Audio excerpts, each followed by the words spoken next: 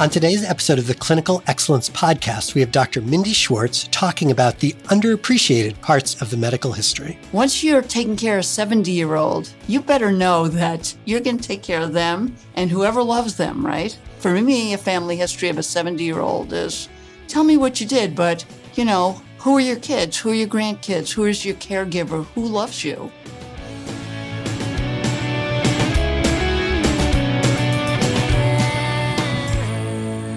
We're back with another episode of the Clinical Excellence Podcast sponsored by the Bucksbaum Institute. On this podcast, we speak to patients and doctors about all aspects of excellence in clinical medicine. I'm Adam Cifu, and today I'm joined by Dr. Mindy Schwartz. Dr. Schwartz is a professor of medicine and gifted general internist here at the University of Chicago. Mindy has an expertise in nutrition. Her undergraduate degree from Cornell was actually in nutrition and biochemistry, and an expert in the history of medicine. She has taught courses in both these disciplines for years at the Pritzker School of Medicine. Mindy is a master in the Academy of Distinguished Medical Educators and a senior faculty scholar in the Bucksbaum Institute for Clinical Excellence. I've worked with Mindy for over 25 years and know her to be a caring doctor, a dedicated educator and mentor, and a really good friend. Mindy, thanks for taking the time to be with me today. Thank you, Adam, for inviting me to be part of this. So I wanted to ask you, we all learn how to take a medical history, right? For you and me, we learned that years ago. And the important parts are certainly, the chief concern, the history of present illness, the past medical history, what medications the person's taking, allergies. And I always think of sort of the forgotten stepchildren in the medical history is the social history and the family history. So let's start with the social history. Besides like the usual, finding out, do you drink? Do you smoke? Do you have parrots at home? What do you see as the social history and why do you consider it important? It's interesting because I think that as physicians and as part of this podcast, we are so into our jobs. They're such an important, deep part of us. We train so long that I feel like we're discourteous to people by not even being a little bit curious about who they are or what they do, right? One of the great things about being a primary care doc, and I am a primary care doc, is that when you see the person the first time is you're building a foundation of a relationship. Luckily we have here at the academic university, we have extra time for new patients, but I always really try to understand who the person is before I deal with whatever medical issues they have. And tell me what you do. I have my own, obviously, tricks and style here. Is that always something that happens at the first visit for you? Is that something that you accumulate as time goes on? Do you document that stuff? Like, how does it fit yeah, in? Absolutely. The first visit, and this is what I do, because you made me look at my records and get some self-insight, is every patient that I see, the first thing I ask is, are their parents still alive? And if they're alive, just get a sense of if they're together, where they live, because a lot of people that we'll be seeing will be taking care of elderly parents.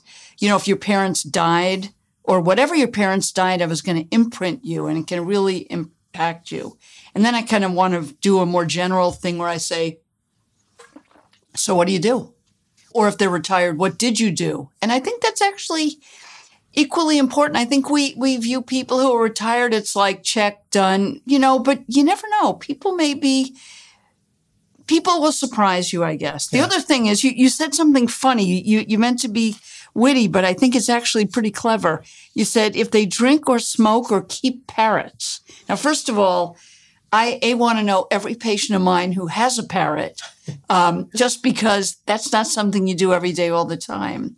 And, that leads you into the whole issue of like occupational illness, right? And we're not even going to talk about the pets. So I always ask, who do you live with?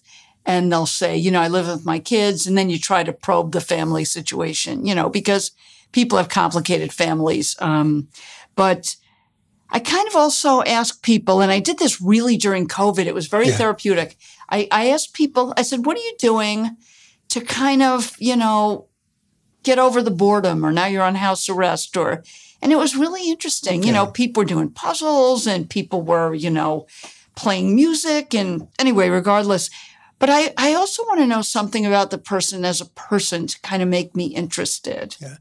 I love the, I love, obviously, if someone's in the hospital sick and we're curious about certain diseases, right? That's when we get into, do you have cats? Are you a coal miner? Do you clean up the tracks in the CTA? Things like that. But it's often interesting to ask people about little things at home like that, because when things are unusual, beyond, I don't know, a couple of cats, a dog, that really does tell you about something, right?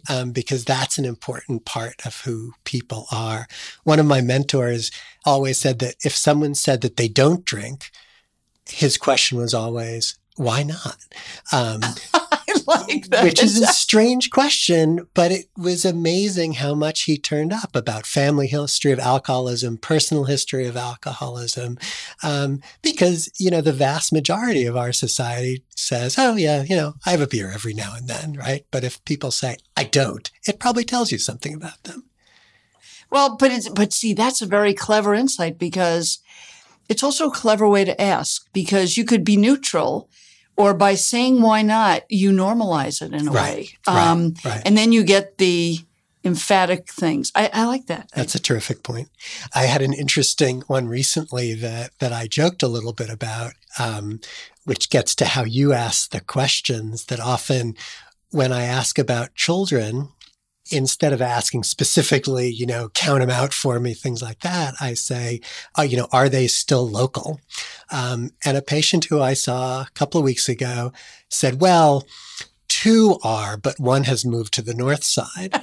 And that gave me, person has 3 children, and gave me such a view of how this person sort of views the world, Well, that's the thing for me, Adam, I'll tell you.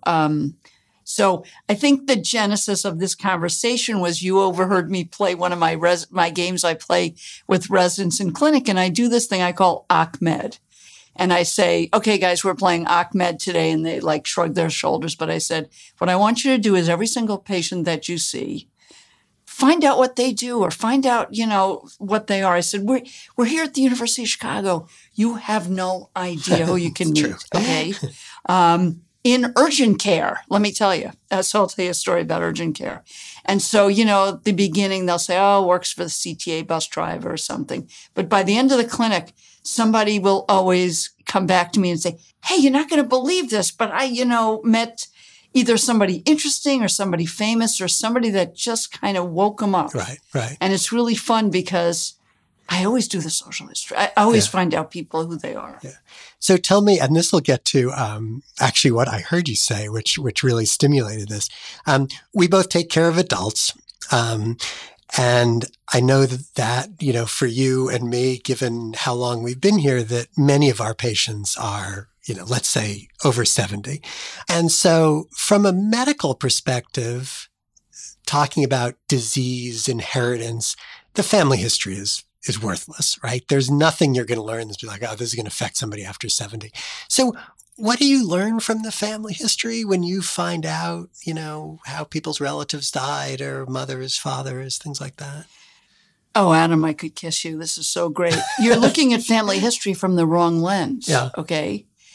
Once you're taking care of a 70-year-old, you better know that you're going to take care of them and whoever loves them, right? Right. So that in some way, and you know this intuitively, it's like, for me, a family history of a 70-year-old is, tell me what you did, but, who are your kids? Who are your grandkids? Who is your caregiver? Who loves you? Right. Whose pictures do you have up?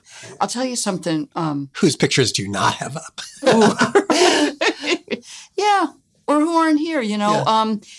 It's funny because the other thing that we never do, but it's so easy, we should really make a play for this, is to go do home visits, okay? And part of it is we live in the neighborhood. Many of our patients come from Hyde Park, where we live. And there have been times that one of my patients got a dog bite, and she didn't think it looked that bad. And it would have been just a hassle for her to come here, get somebody to park. I just drove by on the way home. But when you do that, and when you go into somebody's house, it's eye-opening, It's like meeting the parents, I think that was one of the new benefits of COVID too, because, during the brief time in March, April 2020 that we were doing a lot of video visits, you were in people's homes. And, the most important thing about any home visit is not seeing the patient, right? It's seeing everything around them. And boy, just seeing how what people's homes were like, how people were sort of set up. One woman who I've seen for years in her mid-90s, she was propped up in bed like a queen, and I got in there and it told me so much about, how she's cared for. It was wonderful. Oh, absolutely.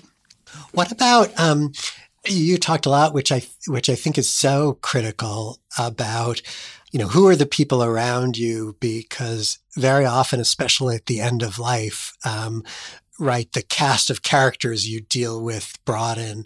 Do you find things talking about people's family history, sort of about how people relate to medicine, given their experiences? That's interesting. I'm not sure that's a big focus for me. Yeah. But now, like when I do a social history, because I've been here for 35 years. So, I used to take care of people like 30, 40, and 50-year-olds. And my whole practice is now a geriatric practice. So when I see people and they routinely come with somebody, I write that name and that relationship. Right. So every time I see them, it's a prompt. And people are happy to do that. That's just a little pearl. Yeah. Write down the person's caregivers or the person who comes with them every time. I love that.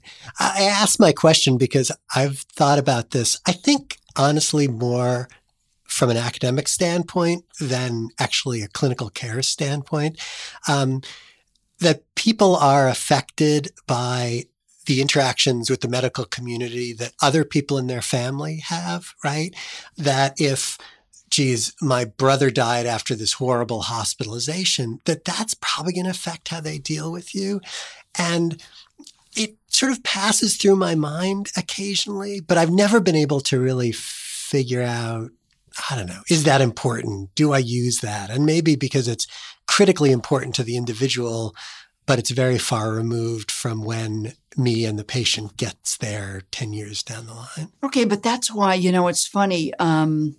One of the things I like to do when we do the inpatient services, I really like to do family meetings. You know why? Because I've got a certain approach. And you go in there, and what you do is you do fact-finding. Because whenever there's a family, this happens, like the first day of Jens, you're thrown into it relates to social history, you're thrown into a brand new situation.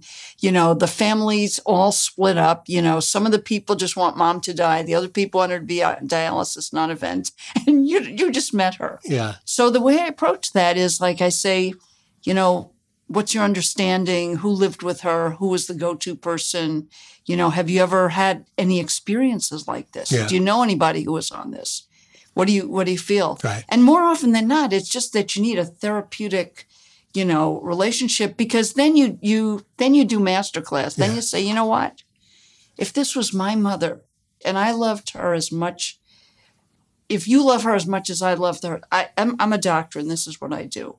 Whatever you want to do, I'll do. But it just is a perfect combination of finding out what they want to do, laying it down, and then walking away. It's like, if you're a good actress or you can overcome their stuff. But the good thing about that is you ask people and you find out, because you'd be surprised at, my brother, started dialysis and died 2 days later. So that's the thing. It feels like that conversation. Right. That seems like a great way of getting at that, sort of recognize that people are coming into it with not only various levels of knowledge, but various levels of experience, and to just ask directly about it, right? Because you're going to find it out. But here's the other thing, not just experience, but one of the things I really like when you have family dynamics is you got to figure out, you got to look at the family, who's the alpha male, who's the daughter that takes care of everything and is underappreciated, who's the prodigal son who's out in California, making music.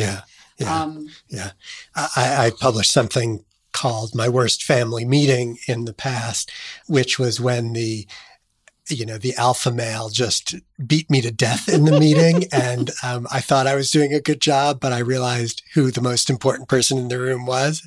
And it was not me. And it was probably not even the patient, actually. So what you just said actually gets me a little bit to the third question that I had written down here. I've loved working with you over the years because I think, we relate to each other because we're both very proud of kind of the dedicated and personalized care that we deliver and very proud of being, generalists and primary care doctors.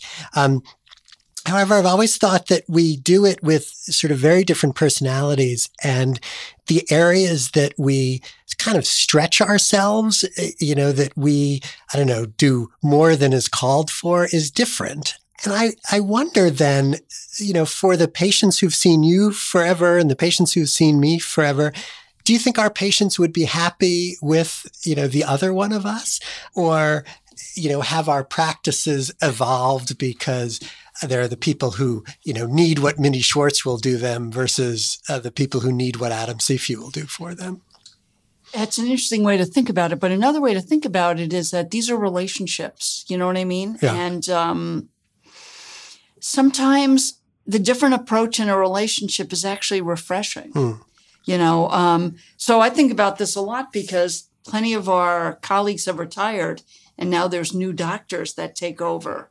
See, the interesting thing about you and I, just like I was thinking about people like John Yoon and Dan Solmacy or even Farquharlin, as part of their social history, they would probe their religious traditions because they're interested and they resonate. Right. So I think as doctors, even though we're primary care general, we're all technically primary care general internists, the way we practice has kind of a certain spin and a kind of flavor, and partially by what we're interested in and partially by our experience. That's a good way to put it. And your point about it being a relationship, what came to mind when you said that is that the relationship does affect both people. I think often as a doctor, we sort of think, I'm seeing a patient. The patient has one approach to this. That's the way it is. But I do think that if the rest of the relationship is good, that actually patients' expectations sort of change over time, right? And you do notice that when you take over a patient from a colleague who's, left or moved, and you're like, oh my God, this person has such different expectations given what their previous doctor was like. But very often those expectations change easily if you say, look, this is the way I kind of function. Yeah. And I don't know, we change over time. Yeah. We should probably cite, just because this has come up like 12 times in my mind during this, during our conversation, Faith Fitzgerald, who I know you know well. She wrote an amazing thing, I think called Curiosity years and years ago, which was very, she was an amazing writer. And what made everybody on her team tell her something interesting about the patient. And the patient in question here, the intern was like, I'm really sorry. I tried. I couldn't come up with anything interesting. And Dr. Fitzgerald went to the bedside, worked and worked and worked, couldn't get anything interesting. And then finally sort of went into an injury that the patient had had when she was 12 years old. And the patient was like, a trunk fell on me. And I was like, what do you mean a trunk fell? Well, the boat shifted. And it turned out that she was on the Titanic and was injured. But it took, 90 minutes to get this out of her. It was just a wonderful story and hopefully something that she wrote in the past medical history. Last question. Where do you document these things? Do you put this in the electronic medical record? Do you put this in some sort of shadow file? It's right in the EMR. Yeah. And what you have to do is open the history tab. Yep. At the very bottom, it says social documentation, and you can free text. Yeah. It's funny. I do exactly the same thing. And I've actually sometimes pasted in people's Wikipedia pages to know what they are. Okay. So, Mindy, thanks so much for taking the time to chat this morning. And thanks to everybody for joining us for this episode of the Clinical Excellence Podcast. We are sponsored by the Bucksbaum Institute for Clinical Excellence at the University of Chicago. Please feel free to reach out to us with your thoughts and ideas on the Bucksbaum Institute website or Twitter page. The music for the Clinical Excellence Podcast is courtesy of Dr. Malin Martinez.